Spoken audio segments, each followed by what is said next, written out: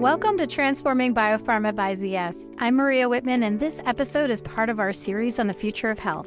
Today, we're talking digital health and therapeutics. I am so excited to be joined by Susa Monacelli. She's the general manager of Propeller Health, which is a precision digital health company. Susa brings her deep expertise and insights from the frontier of digital therapeutics. Welcome, Susa. Thank you so much for joining me today. Thank you. I'm excited to start the conversation. Susa, let's start broad for a second with digital health. So we hear this term a lot. We know there's a lot of progress being made across multiple dimensions. Can you talk a little bit about where we are in really capturing the needs and potentials of digital health, and of course, in particular, digital therapeutics? That is a broad question. You weren't kidding.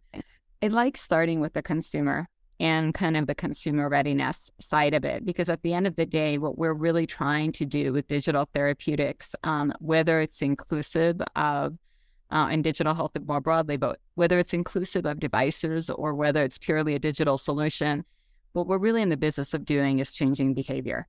And that is in an effort to drive a different outcome for the patient and for the health system more broadly. So you're really looking to try to change the trajectory of somebody's clinical well-being, their financial well-being, or their quality of life. And that change comes about through these kinds of digital solutions and mediums, which we're used to using in other aspects of our everyday life as it is. And so it feels a little bit like the healthcare industry is just starting to play a little bit of catch-up as the market is moving so quickly. Propeller is unique. It plays at the intersection of pharma, payer, and provider. So, Susa, what have been some of the insights you've had with respect to how we can successfully enable digital health technology among these players? I think the challenging thing with digital therapeutics has been figuring out who pays for it and who gets to garner the value of what a digital therapeutic solves for.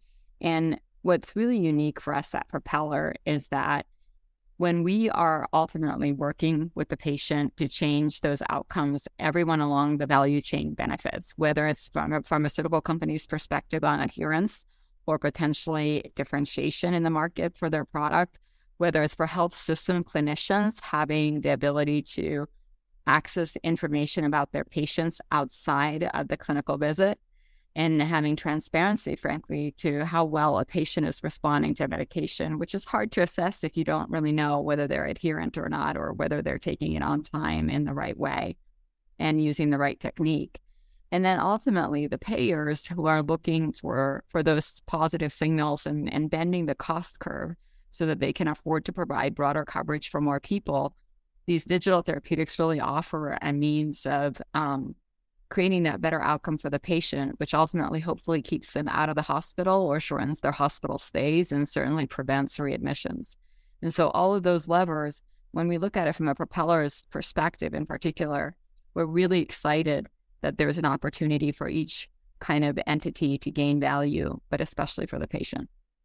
They all really do need to come together. It's amazing what it takes to actually drive the kinds of outcomes you're talking about. And then you get it all set up, but you still need the consumer to actually change their behavior in ways that allow the technology to actually help them achieve those outcomes. How's that been working? Have you found consumers in the technologies you've been involved in adhering and actually seeing the value? I think the value is for each patient when they actually create that aha moment and they get used to their new habits that are helping them get to those better outcomes. And what I mean by that is that for each of us, that looks like something different. So there's people who may use a digital tool for a month or 2 months. They get the hang of it, and now they're on a completely different trajectory for their health because they got the support that they needed. There are other individuals who wax and wane. Often that can be driven by stress in their lives or complexity of their other things that are impacting them from their job or their family circumstances. And so you see some people engaging with the digital therapeutic for a period of time, and then they kind of hold steady on their own, and then they start to relapse again. And that's when you want to be there to support them and pick them back up again and give them that surround sound, encouraging them to continue to maintain those behavior changes. And then you have the third part of it, which is there are some people who just need continual support. And so what's interesting about this digital therapeutics is that the more data that we have and the more insights that we have about our patients, the better we're able to identify who needs what to be successful. I love that because there at the end of the day, there is nothing more personal than health. And we are very individual in our nature and in how we lean into our health. In our future of health study, actually, this year, we did see an increase in the total population that really wants to be more engaged in their health. 50% of the population wants even a bigger role than they have today. And 75% believe that digital technologies, wearables, other things are part of that solution. So there's definitely belief, but I can see what you're saying about it really comes down to who you are and how you can adopt those habits and maintain them. And I think it also comes down to who do you trust? So there's so many sources of information in the market for as a patient who's struggling to figure out how to navigate their condition, in our case, asthma or COPD. And you have multiple sources. I mean, it's one moment when you get diagnosed. A lot of people, when they receive a diagnosis, anything that the caregiver says after that just goes right in through one ear and out the other. It's hard to retain that information in the moment. And then it becomes about the resources that they have available. And people have very different resources available to them in different points in time. And so I think that when we look at this entire kind of journey and that ability for patients to sustain engagement, you want to have sustained engagement, and you want to have it with a trusted source, something that hey, the information I'm getting is relevant and true to me. So that idea of digital health being able to deliver tailored experiences that have been configured for me as a person, but also knowing that the foundational sources are grounded in kind of that true wellness and health and medicine. So that that the actions that you're taking are actually driving the right outcome. That's a great point. It actually reminds me, we've investigated a lot about trust, and it is the provider and their organizations that consumers tend to trust the most when it comes to health. But from the work I've done, I've spoken to a number of physicians that are struggling to understand what is even out there from a digital health perspective, and how should they even be aware of all the different options, especially as you start thinking about in competitive markets where more than one company might be trying to play with a digital health tool or a digital health, and so I think there's still a learning curve for even the providers who would be able to enable this and provide that trust for a patient. Do you agree? I do, and I think there's a lot of barriers to it too. So when I worked on the payer side, I spent about 10 years at Blue Cross Blue Shield, and we saw so many companies emerging. There was so much heavy investment being made in the industry that you could almost meet with 50 companies every month and not get through all of the potential digital solutions that you could offer to your patient population. And so the noise level on how many solutions there are, which ones are efficacious and are truly working for the patients and creating that different outcome, it's really difficult to tell. And so that feeling of, oh my goodness, there's just too many choices to be made, too much investigation to be done. And as a provider, you're already working hard, and it's hard to find that time and capacity. And so many may choose to sit back and just wait for these solutions to get reimbursed. And that slows down the adoption and potential opportunity to really get these solutions to patients quickly. And I think the other thing is that, and you and I've talked about this before, but is the burden of data. And there's so much data out in the marketplace now, but it really needs to be made into actionable data, into the insights that, whether it's a clinician or the patient, it needs to be there when they are able to receive it. It needs to be in the right format to be able to utilize it, and it needs to be accessible. And I think those are some of the complexities that also complicate the ability to bring these kinds of digital solutions forward. Absolutely. There's absolutely data overload, and you see it in cardiology and oncology and PCPs that, when we get more personalized data about a patient, there's not yet the standards. There's not yet that ability to translate it into action in a way that supports the rest of how they're making their decisions. So let's talk a little bit more about, the life cycle of getting a digital therapeutic to market. First of all, I think for our audience, it'd be great if you could explain a little bit more about the technology that Propeller Health has, just as an example of what's already out there and how it's working. Yeah, so, Propeller has been in business. We're actually coming up on our 13-year celebration here. Congratulations. We're excited about it. But, the device itself is one of the key things is the solution is encompassing of 4 critical components.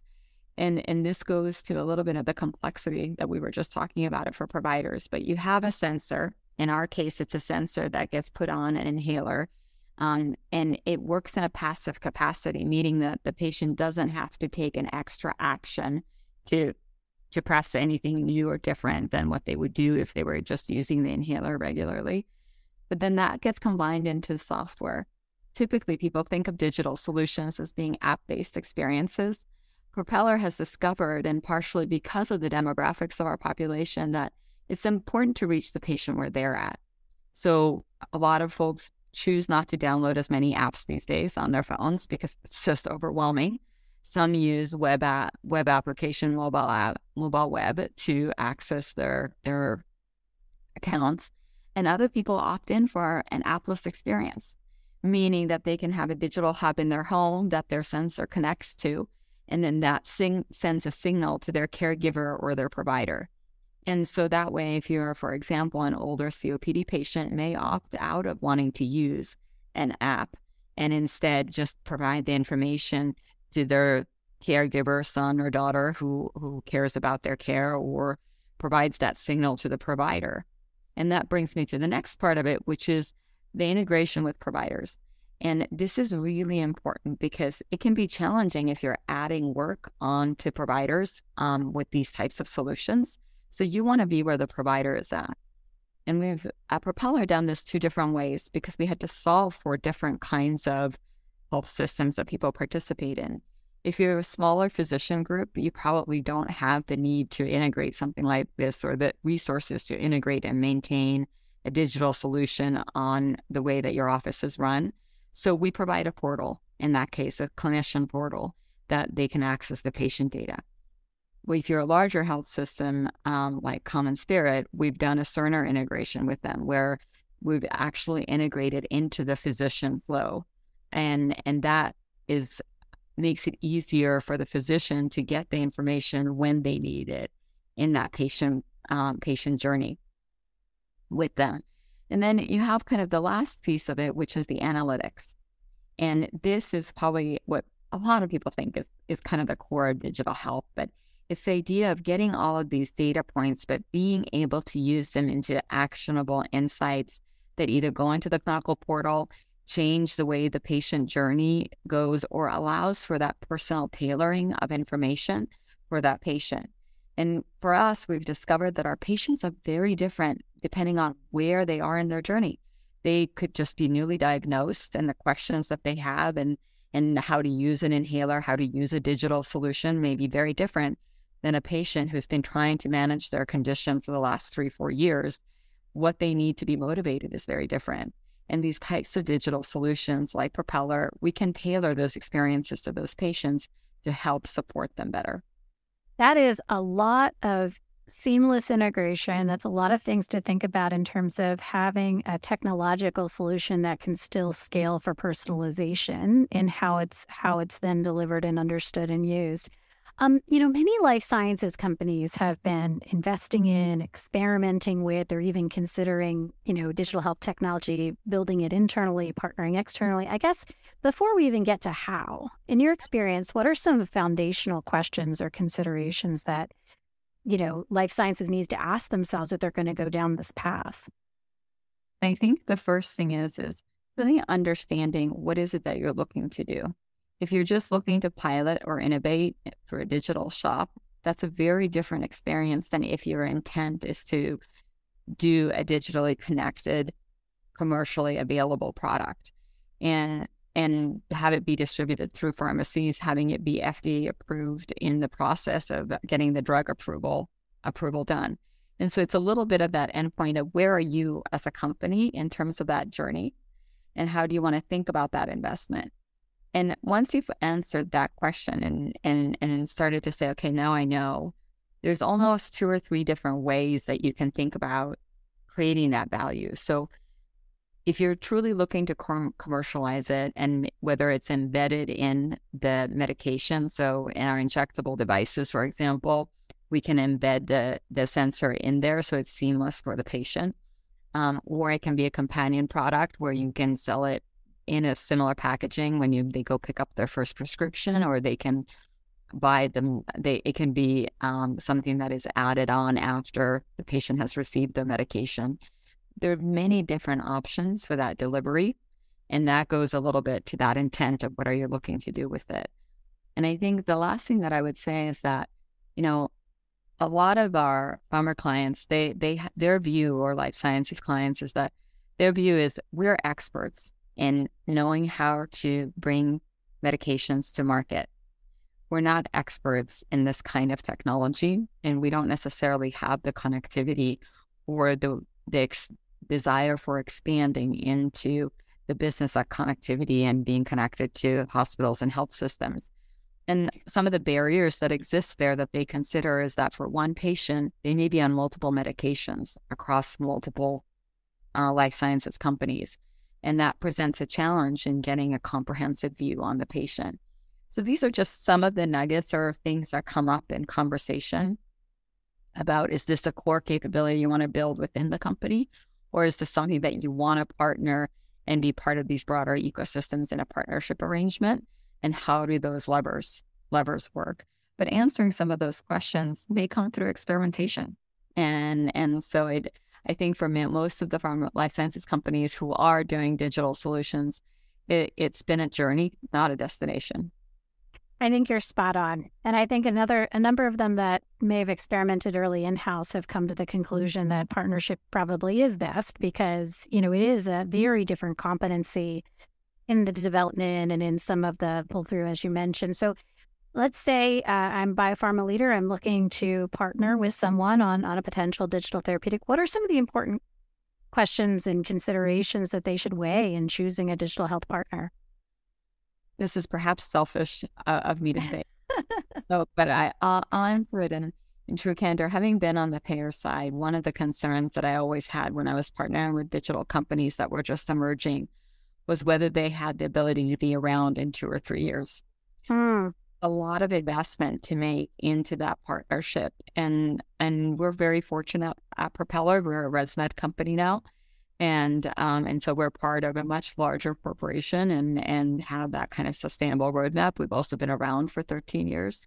But that experience base is often with these kinds of new solutions that are coming into market. And it's always the yin and the yang. You want to support the new up-and-comers, but then at the same time, you want to have some certainty.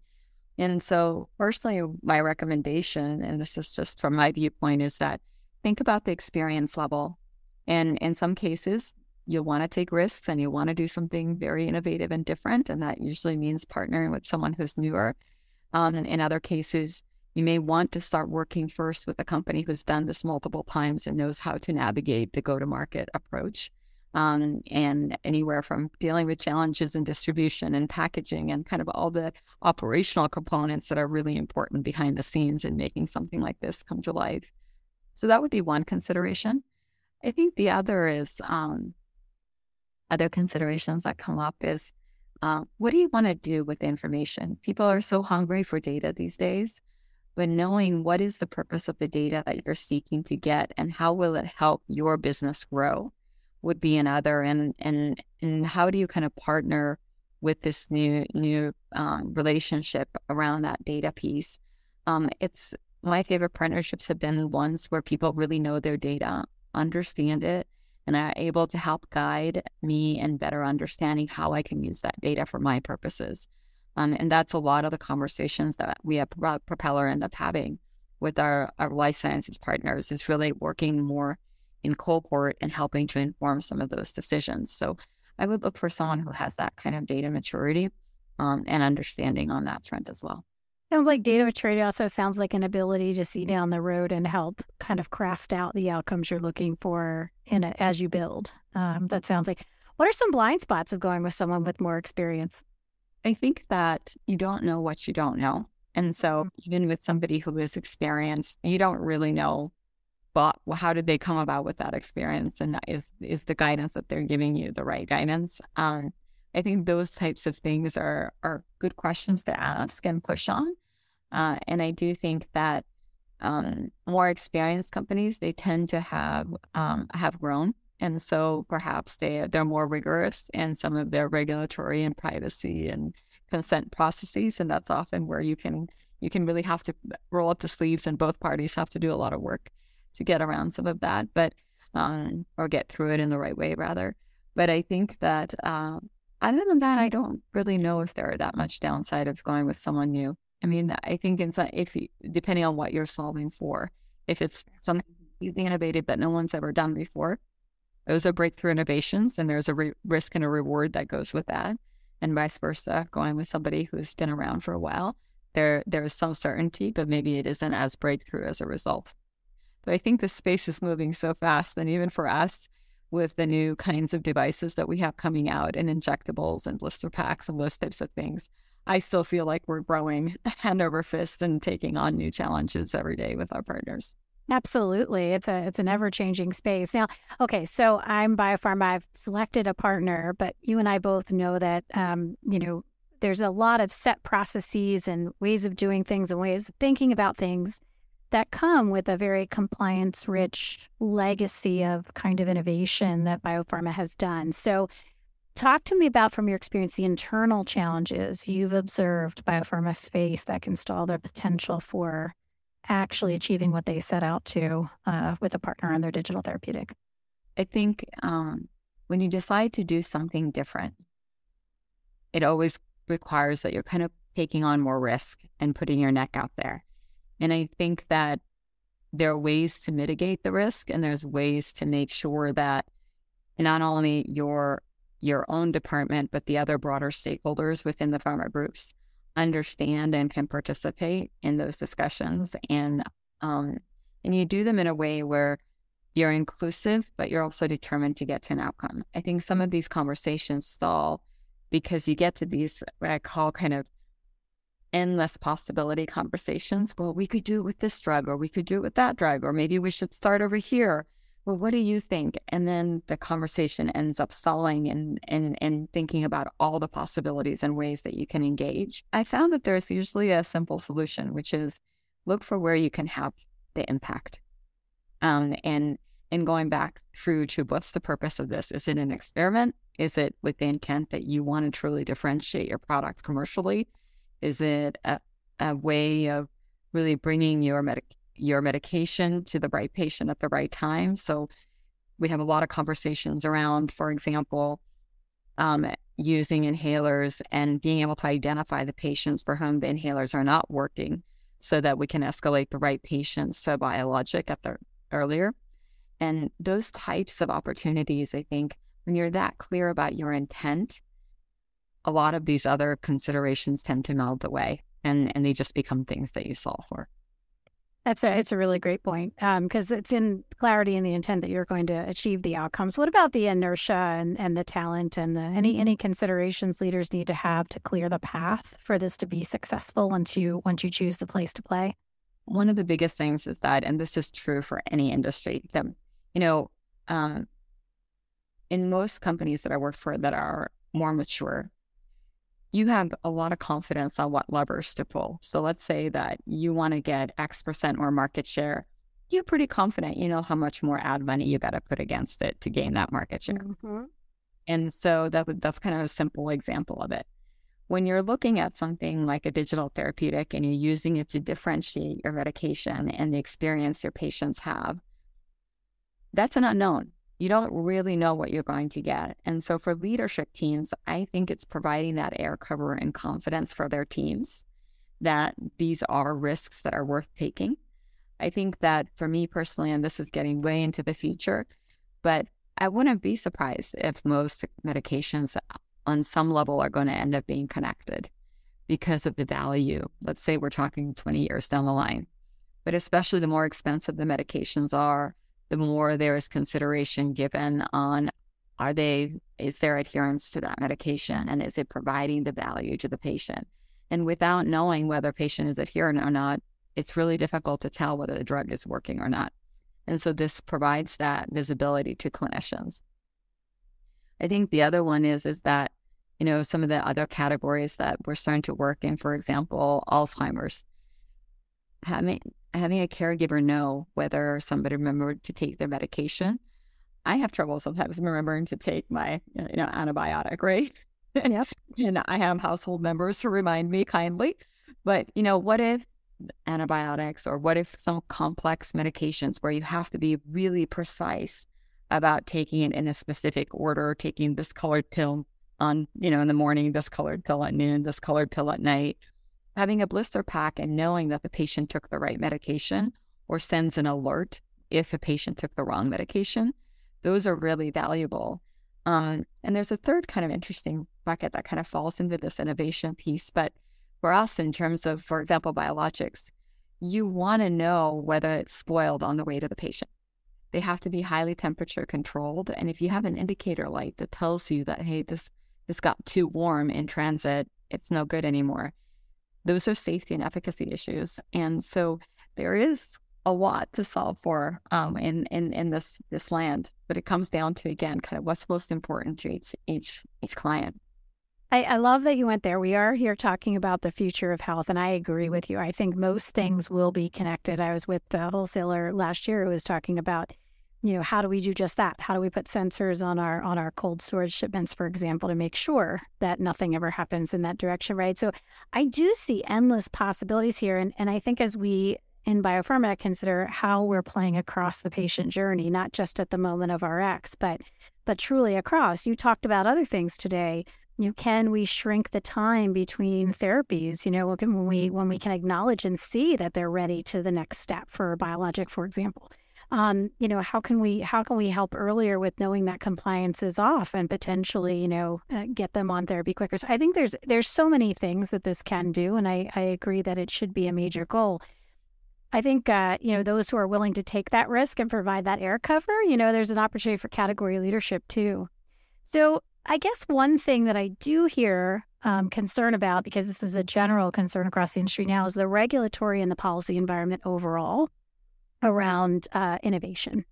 And of course, then the pricing of innovation, et cetera. You've had your payer hat on a couple of times in this conversation. So tell me a little bit about how digital health is faring as we consider global regulatory and policy and pricing. One, obviously, COVID, everyone talks about how COVID accelerated everything. But I think that what we don't talk about is how COVID allowed for experimentation. And what I'm hopeful is that it created an opportunity where we lifted some of that regulation and opened ourselves up for more of these kinds of remote solutions in particular. It allowed for people to start innovating in that space and moving more quickly and trying things that could work and could really create a benefit. And we can talk a little bit about health equity too and how that plays into this, but specifically that to me is actually an important nugget that often gets missed in conversation. And what I'm hopeful as we move and start to take some of the positives of what we've learned and adding those into our regulatory environment, that we also pick up on this lesson learned about being able to open up and allow for some of this rapid evolution to happen. And I hope we continue to embrace those types of moments moving forward. So that to me is one aspect of it. The second one that I just want to highlight, and probably because I personally feel really passionate about reimbursement, and to me, this comes down to access to care, and that can be interpreted in many ways. Access can mean having it be something that you can go to. It can be something that you can get to remotely, but it can also be innovation. And sometimes it takes us a long time. We know something's working, but because there's no reimbursement pathway, we actually can't get access to it because it's not affordable. And the challenge that we have in particular in the US is that the channels that we have to do reimbursement, especially at scale, are still very CPT code dependent. And that adds a complexity that we haven't really found yet, that right balance. We're looking for it with remote physiologic monitoring codes as well as remote therapeutic codes, but we're not quite yet there. This is a step in the right direction, and we're starting to innovate again. And my hope is that we continue to push on these boundaries, because there's a lot of great things about the systems as they exist. We often are ready to kind of poke at it as they hear the holes. But I don't think that we've found yet that right lever for digital therapeutics and how they fit into this equation.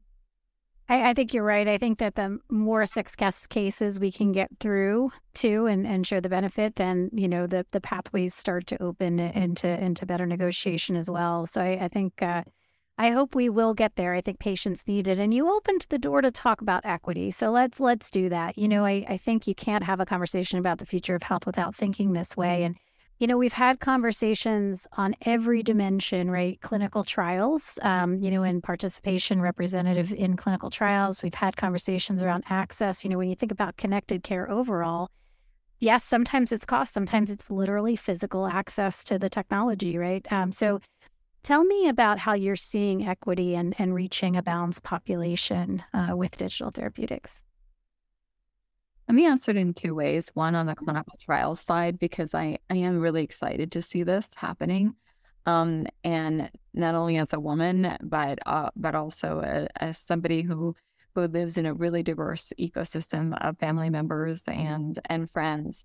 And I think that being able to do more clinical trials remotely, it was one of those experiments that I just mentioned in terms of COVID, but I think there's a much more willingness to do that. And I think digital therapeutics are at the forefront of being able to enable that, just like wearables and other kind of mechanisms that allow us to be able to recruit from more diverse communities, more global communities into our clinical studies. So I'm personally thrilled to see the advancements that are taking place there. On the commercial side, when we think about equity and think about access to care, it starts on many different levels. And one of it is just even knowing what's available to you and what's affordable to you, as you mentioned. And, Propeller, because we work with patients who have asthma and COPD, they tend to we tend to serve a very broad range of our community, but we have a lot of Medicaid and Medicare patients that we support. And in my view, being able to make these types of solutions and having the ability to do remote monitoring, having the ability to collect information so that you can better tailor, whether it's education materials. We talked a lot about tailoring earlier in the conversation. But, when you're receiving information and you're getting it from someone who looks and feels like you, it becomes easier to connect with that information that you're being given. Digital allows us to take away some of the barriers that exist. You can use someone's education level, and you can tailor the content at the right level for the individual to really engage with it. There's so much that we can do, but most importantly, being able to take solutions that can help communities that don't have all the resources and access. These types of tools enable that to become much easier to do. But you have to do it and meet the patients where they're at. And this is what I was mentioning in terms of, for us, it was a big understanding that we're building a digital therapeutic, and we go, wait, we need an app-less experience. And, you can just imagine how quiet the room went for a moment. Jeez. Realizing that, not every patient is going to want to have an app. Sometimes it's going to be their caregiver, like a parent. When we have for our pediatric patients, the parents are the ones who are actually looking at the information to figure out, is their daughter or son actually taking their controller medication on time? Or are they overusing their rescue inhaler for performance enhancement during sporting games? All sorts of little nuggets that you can garner from that. But I think the other is that even having the ability to have that SMS text messaging and being able to do the patient journey through texting, you just open it up to a much broader range. But there are other considerations, broadband access, right? And how does that play into the solution? How do you think about people who are limiting apps and making sure that they're not always having their geolocation on because it drains the battery, for example? How do you work a digital solution around those things? For us, geolocation is important, less so because of where the patient is, but we use it to inform the patient about the kind of environmental risk factors. So depending on the pollen level, for example, when there's a high pollen count, you obviously want to let the patient know so that they remember to bring their rescue inhaler with them, for example. So those are the types of complexities. When you get into the weeds, having an understanding of those factors is important. Yeah, it's a broad range of things to do to dynamically interact in a seamless way with their life.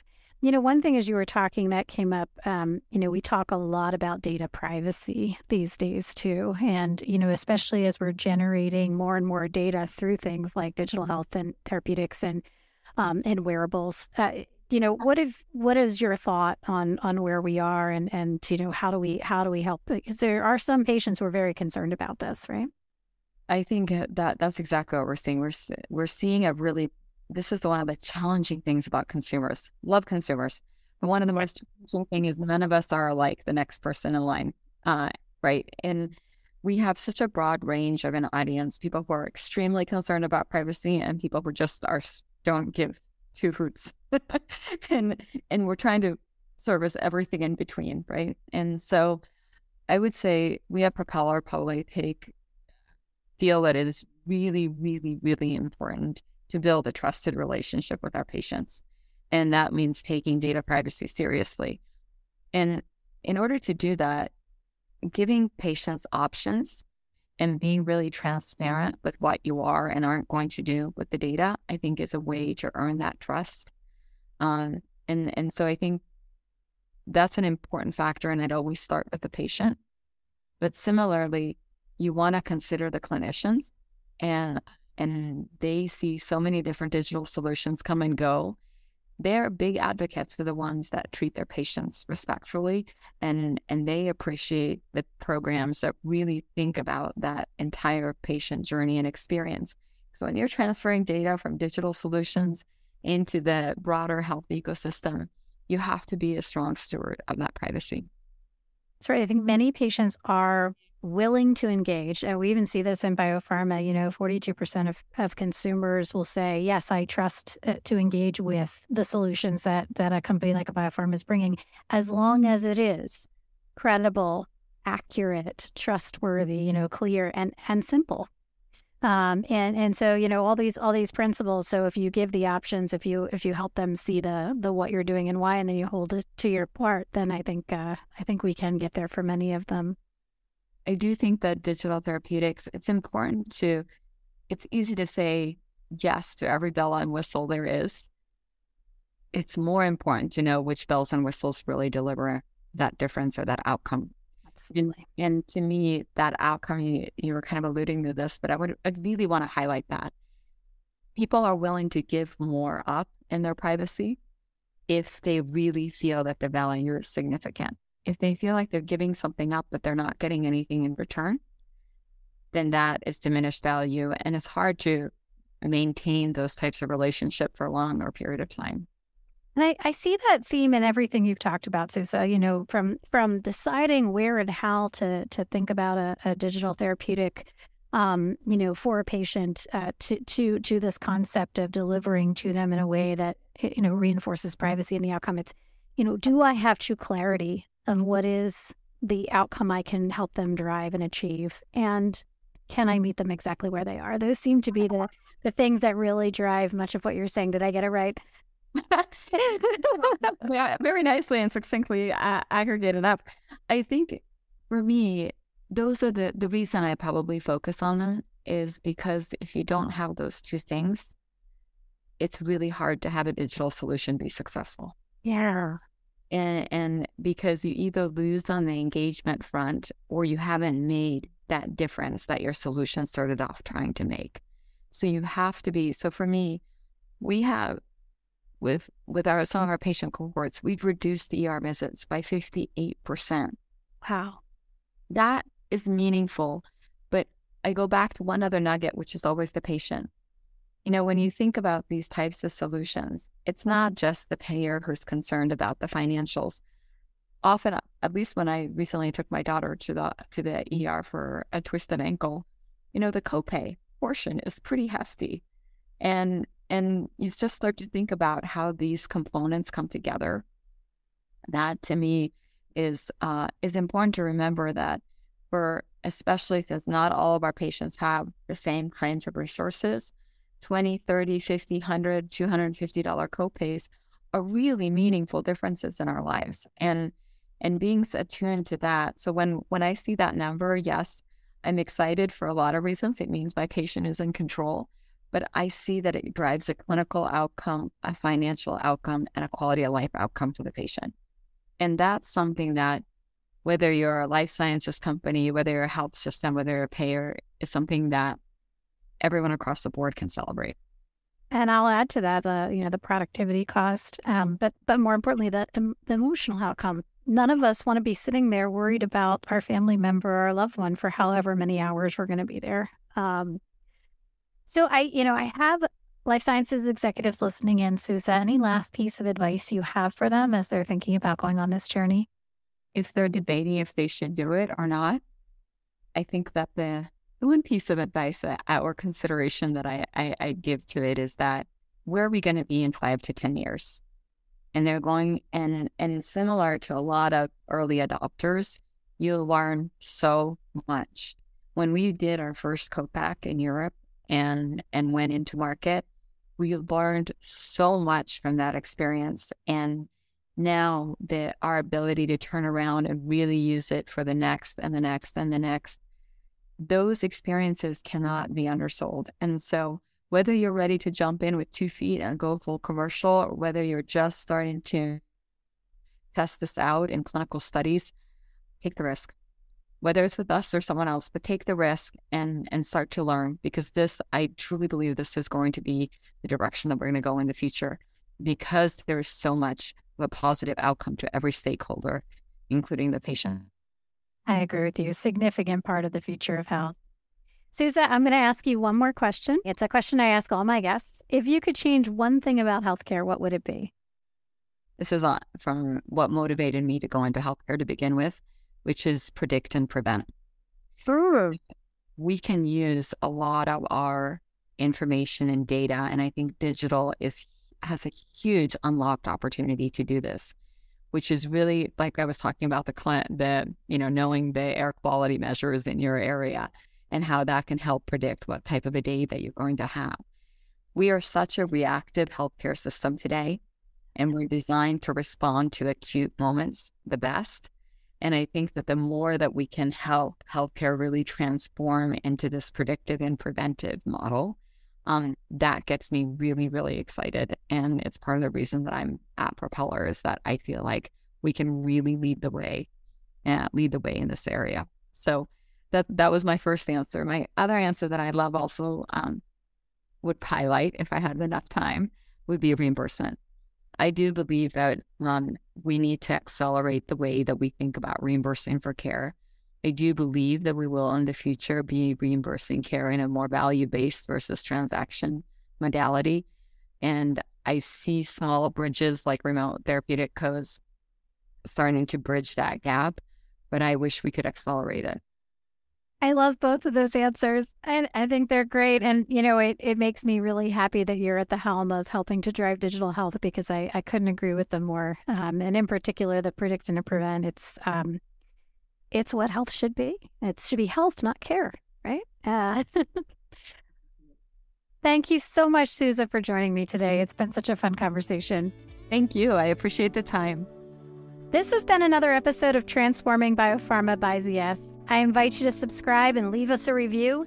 And to learn more about ZS's connected health research, visit zs.com/future of health. Thanks for listening. I'll see you next time.